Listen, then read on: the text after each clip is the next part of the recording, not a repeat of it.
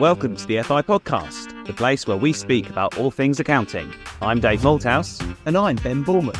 From balancing the books to finding a balance in your life, we've got it all covered. So whether you're here for accounting insights, career advice, or looking after yourself while preparing for your exams, you're in the right place. We hope you enjoy this episode, and if you do, please leave us a rating and review.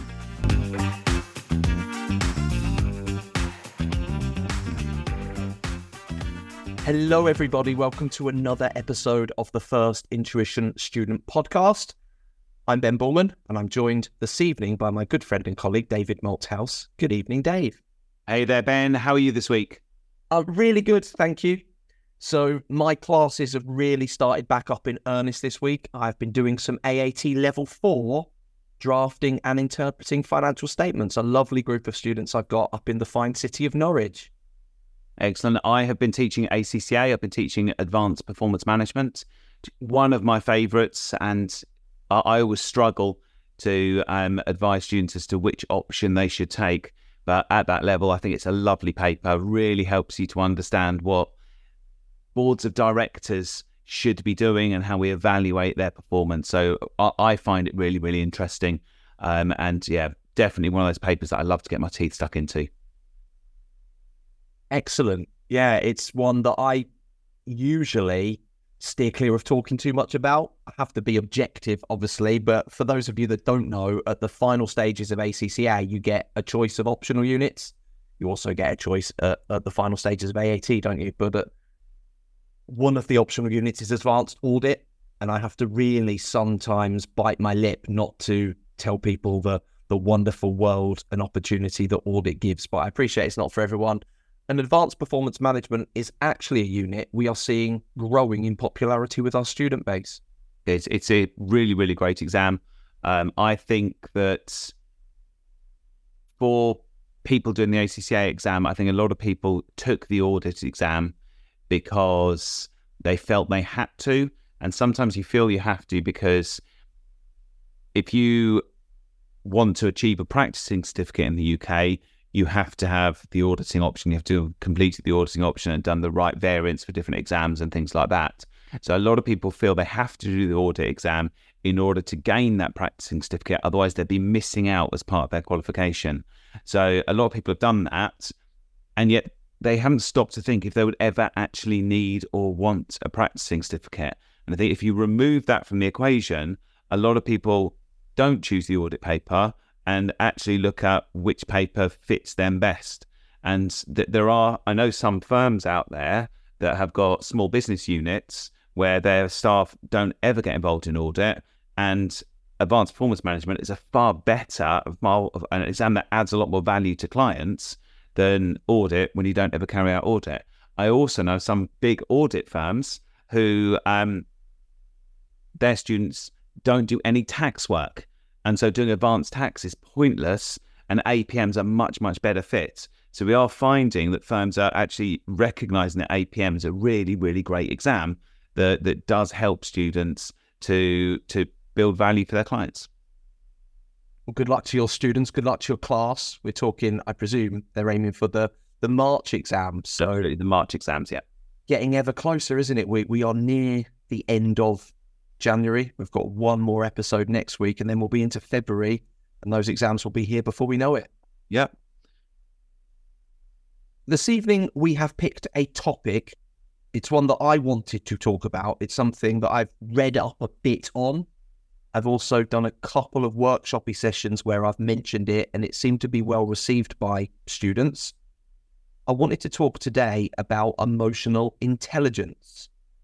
But to set the scene, I want to go back a bit, Dave. Traditionally, people have looked at IQ. Are you familiar with the concept of an IQ score? Absolutely. So IQ intelligence quota, I believe. And it's IQ tests or IQ scores are a way that we, or people in general, are trying to gauge intelligence of other people. Now, my kind of caveat for that, I think IQ tests are very, very good at assessing how good people are at taking IQ tests. And I know some very, very intelligent people who don't score particularly well in IQ tests. And I know some people that can look at an IQ test and smash their way through it because their brain looks at things in the right way to be successful in an IQ test. I think traditionally people looked at an IQ score and it gives you a score, 100 being the kind of middle ground. Yeah. Historically, people say, if you've got an IQ of over 100, you are cleverer than average. And I use that word cleverer quite resistantly. Actually, I'm not sure. And I agree with you. And actually, lots of modern thinking are now more, not dismissive, but not so focused on somebody's raw IQ score. I think it's now becoming apparent that IQ is almost a level of, you could be born with a higher ability to pass an IQ test. And it tends to be quite static. I've been looking into it and it seems like lots of research shows it's actually quite hard to tangibly improve your IQ. You might be able to practice questions, but that in itself is not necessarily improving your intelligence. Dave, it's going back to your ability to pass an IQ test.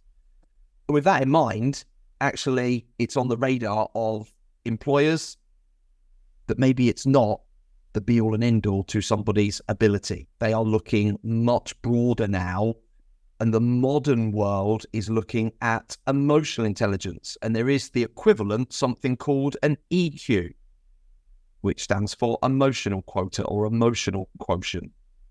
And this is the stuff that in the modern world really gets people noticed. And it really is something you can work on. The good news listening to this evening is you can go away and do things, do exercises, practice, and improve your emotional intelligence. I've been looking up some stats. Dave, we all like stats, don't we? I do, yep. Be careful what you Google, everybody listening. I've plucked these from the internet. I can't vouch for all of the sources, but there is lots of stuff. If you go, after listening to this, go to Google and start looking at emotional intelligence and EQ scores, you'll find all of these stats.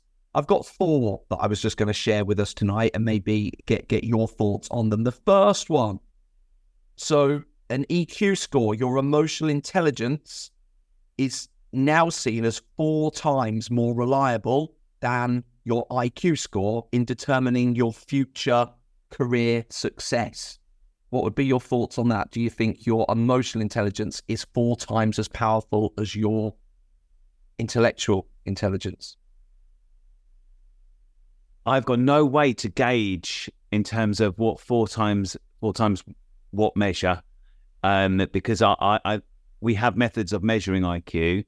Methods of measuring EQ are more challenging. What I would kind of add is that what we're seeing with a lot of the automation that we see in the jobs we carry out, tasks that would normally require a high level of kind of computational intelligence are now being automated. The skills that most employers tend to be looking at tend to be, how do you deal with other people, whether it's managing other people, communicating with other people, whether it's working as part of a team. All of those things are seen as being far more valuable skills than say the technical skills that used to be held up as you've got to be technically amazing.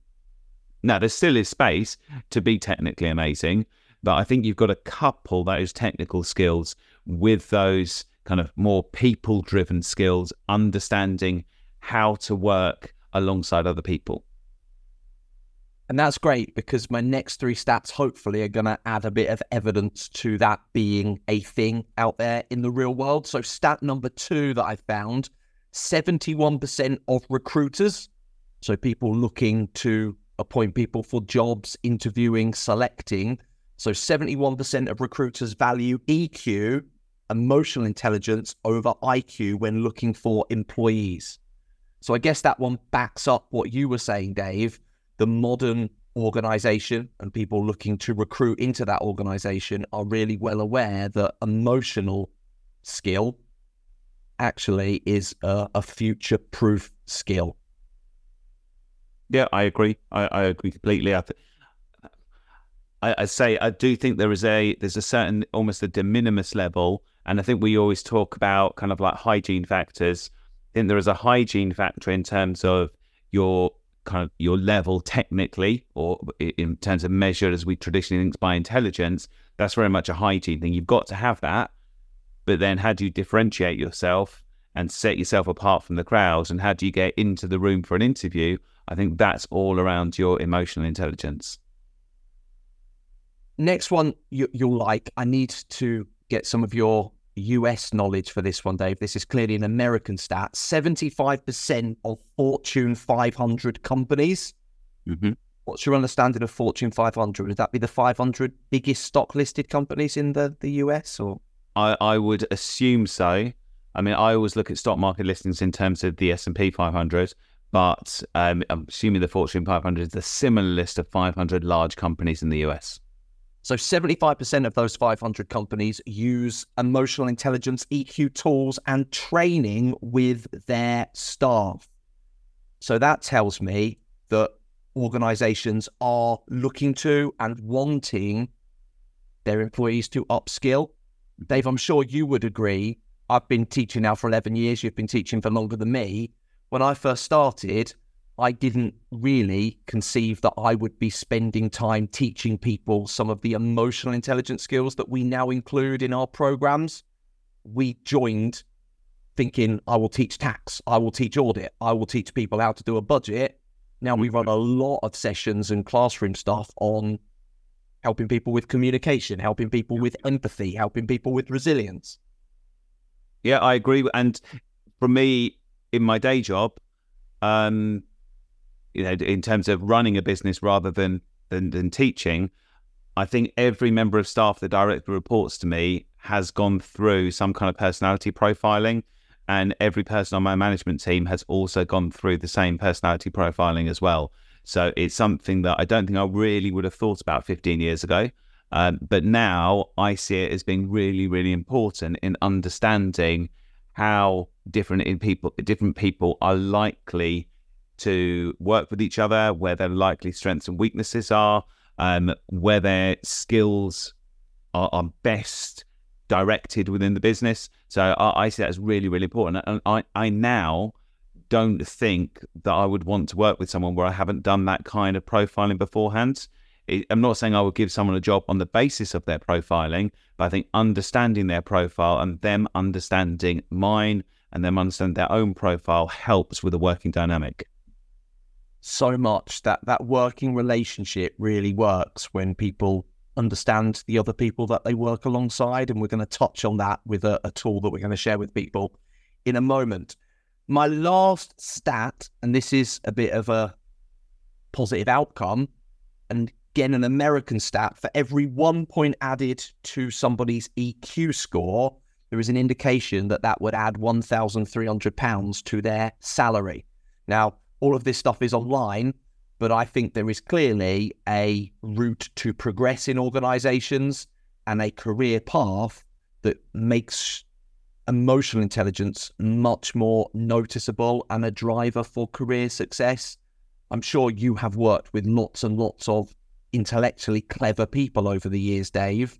Not all of those have actually gone on to higher levels and promotions, where other people who are more emotionally aware clearly have developed and been seen as more valuable to organizations. It's rare within the organizations I've worked in that the most intelligent people have actually progressed to the highest positions. It's very, very rare that I've seen that. It's normally something else. So I worked in a firm that had about 20 partners, and I knew who the really super smart people were, and they weren't the managing partner. The managing partner had lots of other skills. The managing partner was able to walk in a room and command people's attention. The managing partner was able to instantly build rapport with people. But if I had a really complex tax calculation to do, or really hard consolidated accounts to put together with loads of crazy transactions, that is not the partner I would go to for help. Okay, there are other people I would have gone to for help, but they weren't making it to that highest level because they didn't have those people skills that are required to operate at that level. So in a second, we're going to introduce a tool, a model, something that myself and Dave have done ourselves. But before we get there, let's just think about the purpose of doing it. I've written down 4 elements of emotional intelligence, and the first one is self-awareness. I think the starting point for anybody listening to this that's not thought about emotional intelligence and EQ before is to really try and do more to understand themselves. And the tool we're going to share is a really great way to give you a profile and hopefully confirm some things that you probably know about yourself deep down, but you've maybe not had directed to you in such a, that's me in a nutshell. So self-awareness is stage 1, and that really then follows on to stage 2, which is self-regulation. I talk to my daughters all the time, Dave, about having an element of a filter, knowing at what point you just need to bite your lip, you just need to not step in, almost like the ability to pause on sending an email. Wouldn't it be lovely if we had this ability to just have a 10-second pause where if you'd said something you were going to regret, you could retract it? You can't, can you? In the real world, we say stuff in real time, but I think about that self-regulation as an ability to, if you know yourself, you are then more likely to regulate yourself. Yep. That then moves on to number 3, which is the ability to empathize with other people. And I think that comes back in a way, Dave, to not only understanding your own personality profile, but also understanding the people that you work around. Yep. That's really going to help you empathize and realize that not everybody reacts in the same way that you do in situations. Not everybody will get a response from a particular tone or style. And if you are a really good people manager, you understand that different people in your team probably need a different response. And then finally, developing those social skills. And that's really the culmination of all of this, isn't it? Being able to hopefully have constructive conversations, be comfortable with yourself around other people, and really be noticed for good traits and good behaviors. Yep. And I think that if we ever think of any time where we've had conflict with people or got frustrated with people, I think a lot of that can be down to just differences in our personality, difference in the styles in which we get things done. So I don't know about you, Ben, you always seem completely unflappable to me, but I've been in meetings before where I've got really frustrated with people in those meetings where I've wanted to make a decision now, and someone said, actually, I don't think I can make a decision now. I need to know more. I need to have more information. Can we go away and find stuff out? And every part of my body is screaming, just make a decision now. You've got all the information you need. I know what I want to do. Let's just get it done now. And then it goes back to another meeting in 3 weeks' time because that person wants more information to read it. And then they make the decision that you think they should have made anyway. And it's like, why couldn't we have done 3 weeks ago? But a lot of it's not because they're slow, it's because that's the way that they want to process decision-making. You know, I also think about, you know, when I don't know if you went through this process, Ben, when you were buying a house, but I can walk into a house and I can look at it and say, right, if we knock that wall down, and if we move the kitchen around, I think this place would be amazing. My wife, on the other hand, is like, no, I just can't see it. The house is horrible. And I'm kind of like, I just think there's a footprint and the walls are movable and, you know, you can knock stuff down and you can build other stuff. And I can visualize that and I'm ready to go, yeah, let's move it. This could be amazing. My wife's, that is an absolute wreck. You know, we can't live there. There's no way we can do it. And I'm kind of, why can't you see how amazing this could be? And it's just very different ways that we process things. And, you know, initially you can get really, really frustrated with people and it can cause lots and lots of conflicts. But as you say, being aware of yourself and how you process information, being aware how other people process information and recognizing that you are moving at slightly different speeds, but you've all got to work together to get to the right place is really important. And that's what makes really good managers. That's what makes really good business leaders, is understanding that different people operate in different ways, and none of it's good or bad, but we're just different. And yes, someone needs a lot more information. Some people go on gut feeling, and you've got to bring those people together to work effectively as a team. And that is one of the essences of an effective team. If everybody was exactly the same, that's not the most powerful team dynamic. We need a range. A couple of warnings up front or observations that I've had to put in when I've used what we're going to do in a moment in a group setting.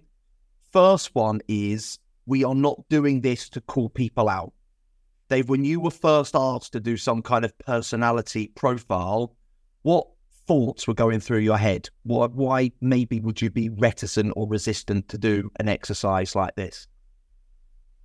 Part of it is that you almost think you need to have a certain personality type in order to be successful. And you don't at all. There are multiple, and we're going to talk about one very specific way of looking at personality and different traits. There are hundreds out there, and they all look at very similar things, but they measure them in slightly different ways. And if you do one of these tests, it will tell you naturally this is who you are. But it doesn't mean you can't learn to operate in different ways. It doesn't mean that, I always talk about the fact that I feel naturally that I'm quite an introverted person. However, I put myself in a position where I go and meet people, speak to people, talk with people, because I know that's an effective way of going about business and doing the things that I do. And I can feel uncomfortable sometimes, but I still do it, and I'm still quite good at it. So it may be against my base personality type, but it doesn't stop me from doing other things. So, I think sometimes people feel if I come out of being this kind of personality, it pigeonholes me into only doing these kind of things. It doesn't. You can still do other things. And I think it's actually really interesting to understand naturally this is what you would do. And yeah, you might push yourself out of your comfort zone to do something else, but that's sometimes a really good thing. And that will sometimes really help you. And it will also help you empathize with other people. Exactly right. There is no right or wrong answer to this one. There is no preferred profile. They are what they are. I think if people understand how they are likely to react, and bearing in mind, in a crisis situation, you tend to revert back to your underlying profile. And I would say, yes, you can learn the other areas, but you also need to be aware you can't ultimately do a lot to change your underlying personality. You just need the self-awareness to understand, I always have the temptation to be a bit impulsive, like you were saying, or I'm always on the slower side. I might just want to tell people that up front, particularly if they're people I don't know.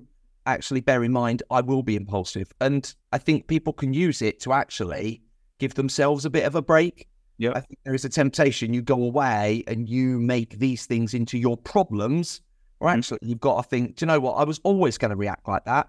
Yeah, that is the way it is.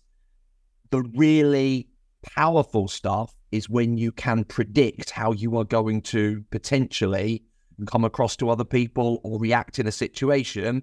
And if that aids your internal filter, your self-regulation, you can hopefully be more self-aware in the moment and just think, I'm going to come across as impulsive or too slow, and I'm going to manage that situation.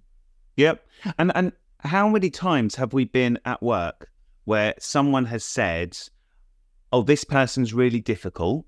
It's always this person's really difficult. What you need to do is, if it's something like, you're preparing a board pack and they say, one of the board members, they're really difficult. They always want to see a breakdown of all of the expenses. Okay, no one else wants it, but this person does. And we all say, they're really difficult. What someone's really saying there is that this is a person whose personality is really detail orientated. And as a result, to meet their needs, you need to give them that granular detail of expenditure. And that's someone that's actually been really helpful. They haven't read a book or done a personality test or anything like that, but they've recognized that in order to communicate effectively with this single person, you've got to do something for them. And that's a really powerful insight. And people will tell you, they will give you little ideas about how different people will react. And that's really helpful to you. So listen whenever people are saying, oh, this person's difficult, or this person really needs to be talked through it, or this person just wants to see summaries, or this person wants a 2-minute briefing and that's all they need. Okay, they're giving you indications about what that person's personality type is. So let's have a look at the model, the one we were going to talk about, and you can find this. I will put a link in the chat box in the show notes so you can go and find out some bits about it, and you can actually take an online profile test. But the model we're going to talk about is called the DISC profile, DISC, which stands for the 4 personality types that the DISC profile will hopefully indicate you are more likely to revert to. Now, like a lot of theories and models that we teach, it is one of these 2x2 grids. If you imagine a box, although you'll quite often see it as a circle, divided into 4, so cut into quarters. On half the side, we have got people that have got what they call an active or an outgoing personality. Lots of people are more outwardly thinking. They are more comfortable being active and doing things. The other half, on the opposite side, are people that are more reflective, more reserved, more internally thinking. They tend to be more introverted than extroverted, as Dave said.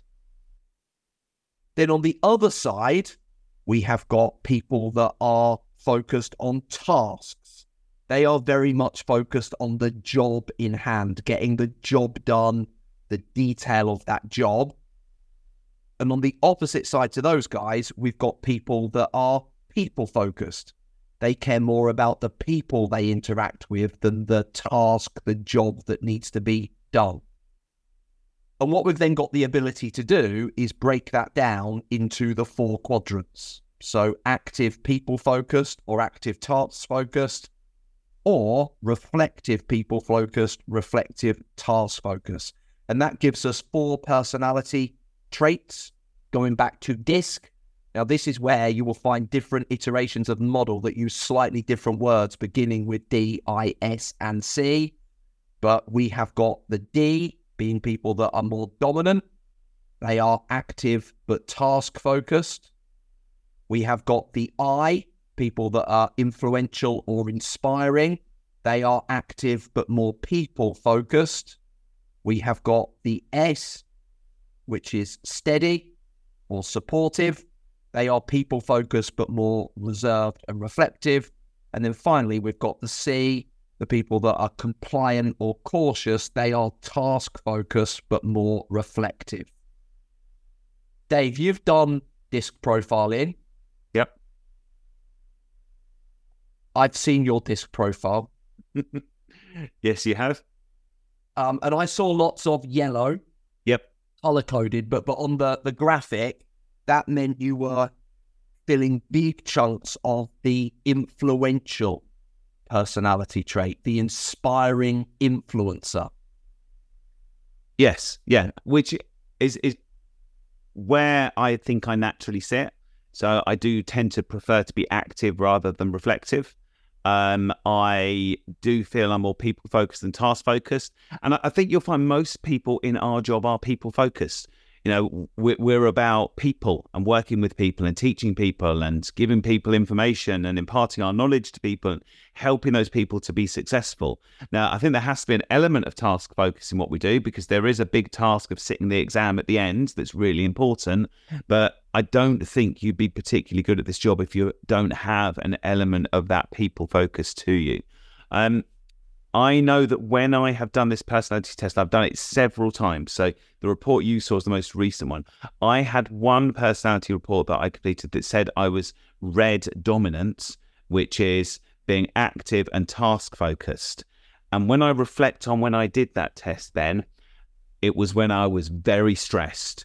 I had lots of deadlines to be met. Someone had said, you've got to do this questionnaire. That was one of the many things on my to-do list. So I attacked it and just went, right, I've got to get this done quick. And because of my frame of mind, I came across a lot more dominant than influential. But in most tests that I've done, I've been on the active side. Most of the time, I'll be active with people-focused as my combination. And as you said, that they do sometimes get color-coded. So if anyone has said to you, oh, I'm a blue person, and someone else said, I'm a green, could well be that they've done a disc profile, but they're using the color codes rather than the letters rather than the name. So I'm quite yellow. I'm also a little bit green. I think if you look at my profile, I'm a little bit green, which is still people-focused, but slightly reflective. And no one is going to be wholly one color.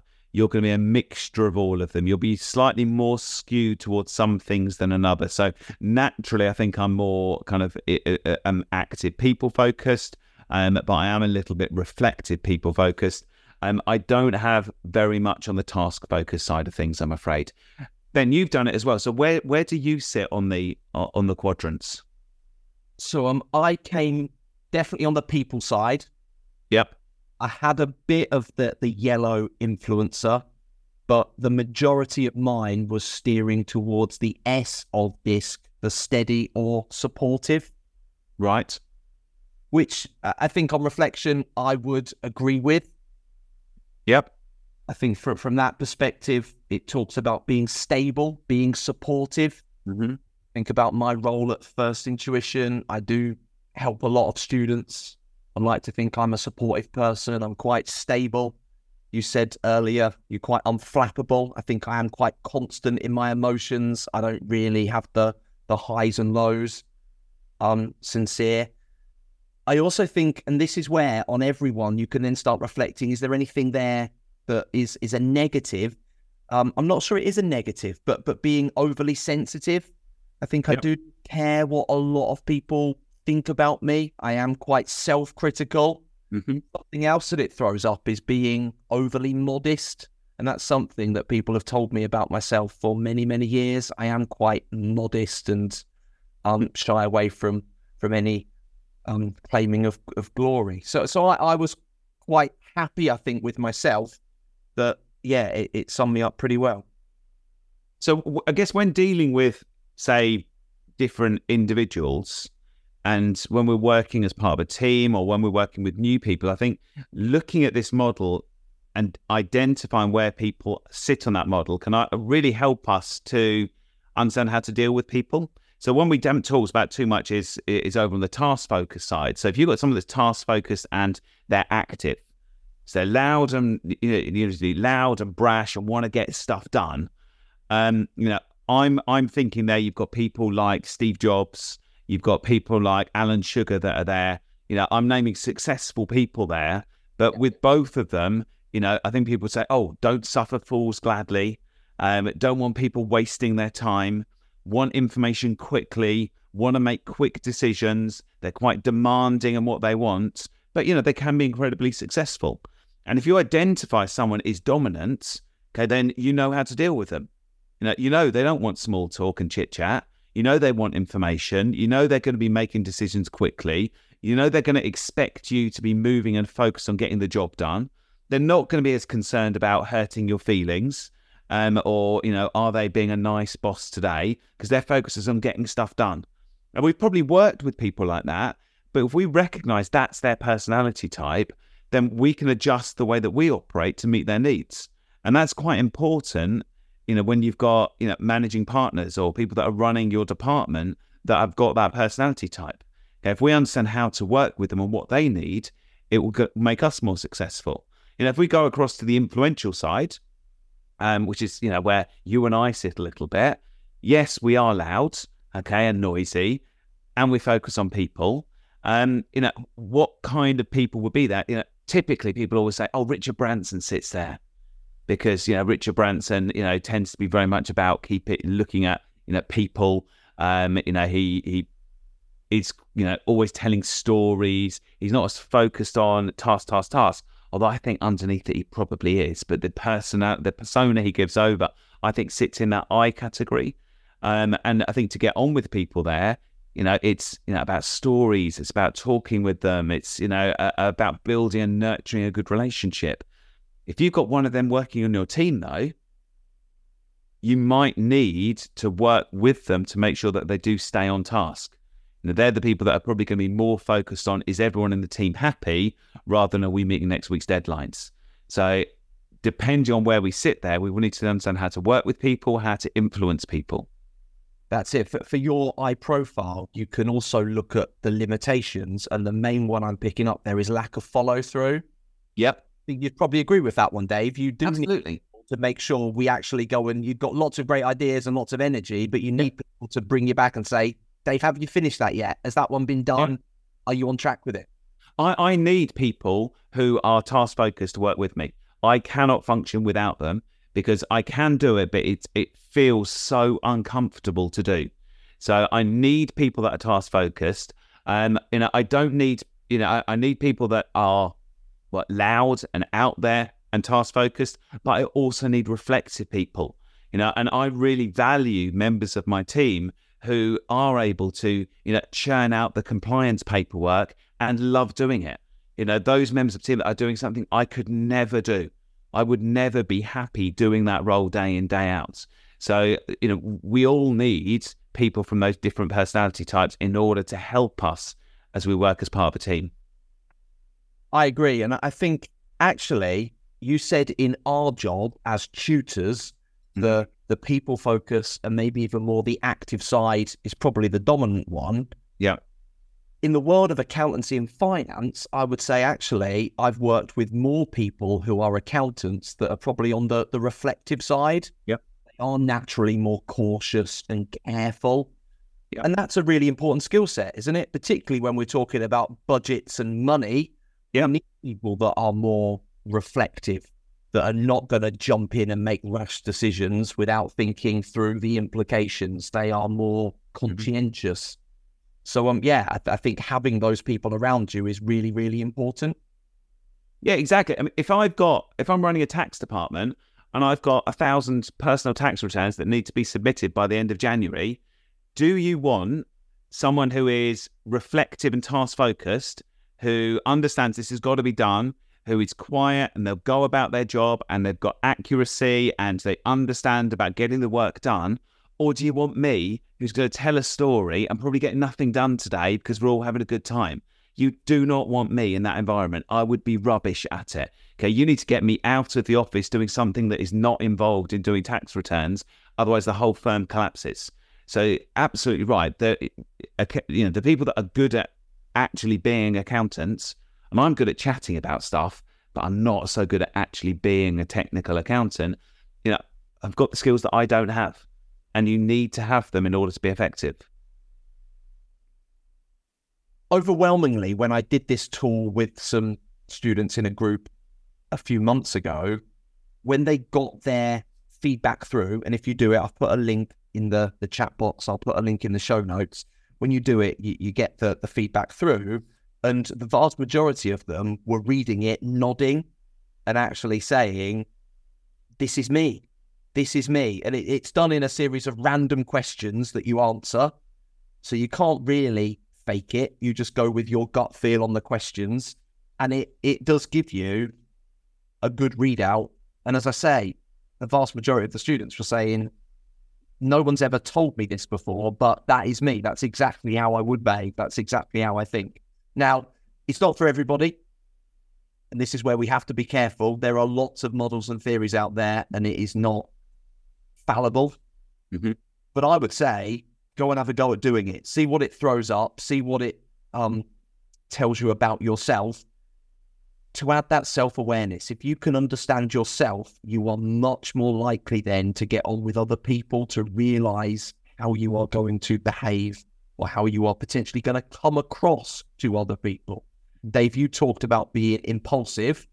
I'm sure that would irritate your wife from time to time, but going back to looking at properties, there might be an element of that actually gets people's backs up because Dave's already jumping ahead. He's on the phone to a builder, knocking walls down before we've even thought about whether we're going to make an offer on the property. Yeah. So with that active kind of side of things, it's like, yes, I'll go and do that. very, very instinctive.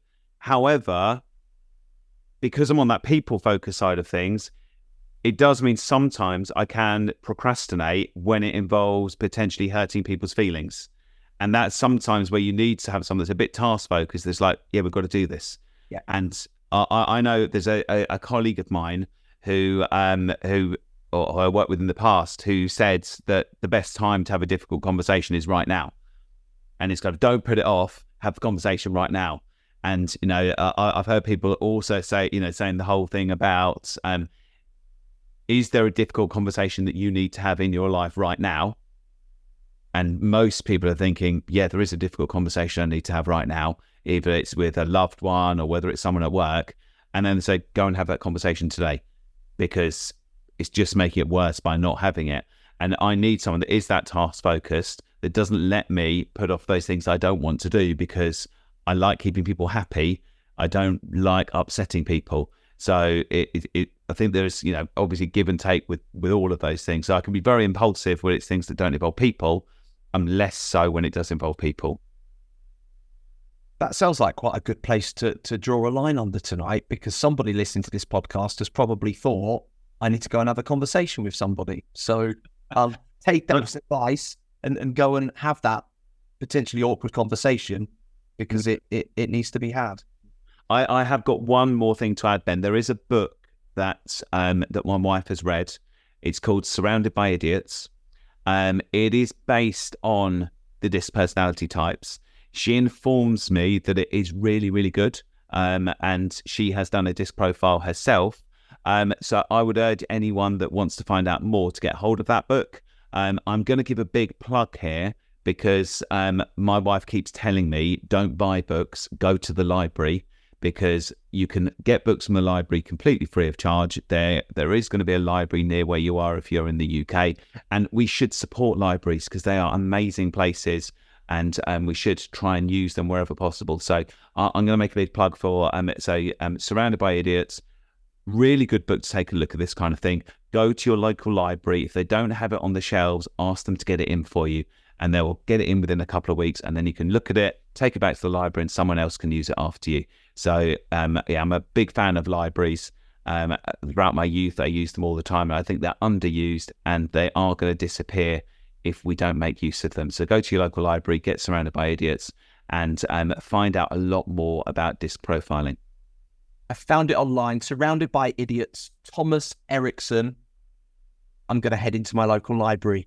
We've got a directors meeting tomorrow, but I might be able to swing there at lunch break. I'll run down to Cambridge Library, see if I can get a copy.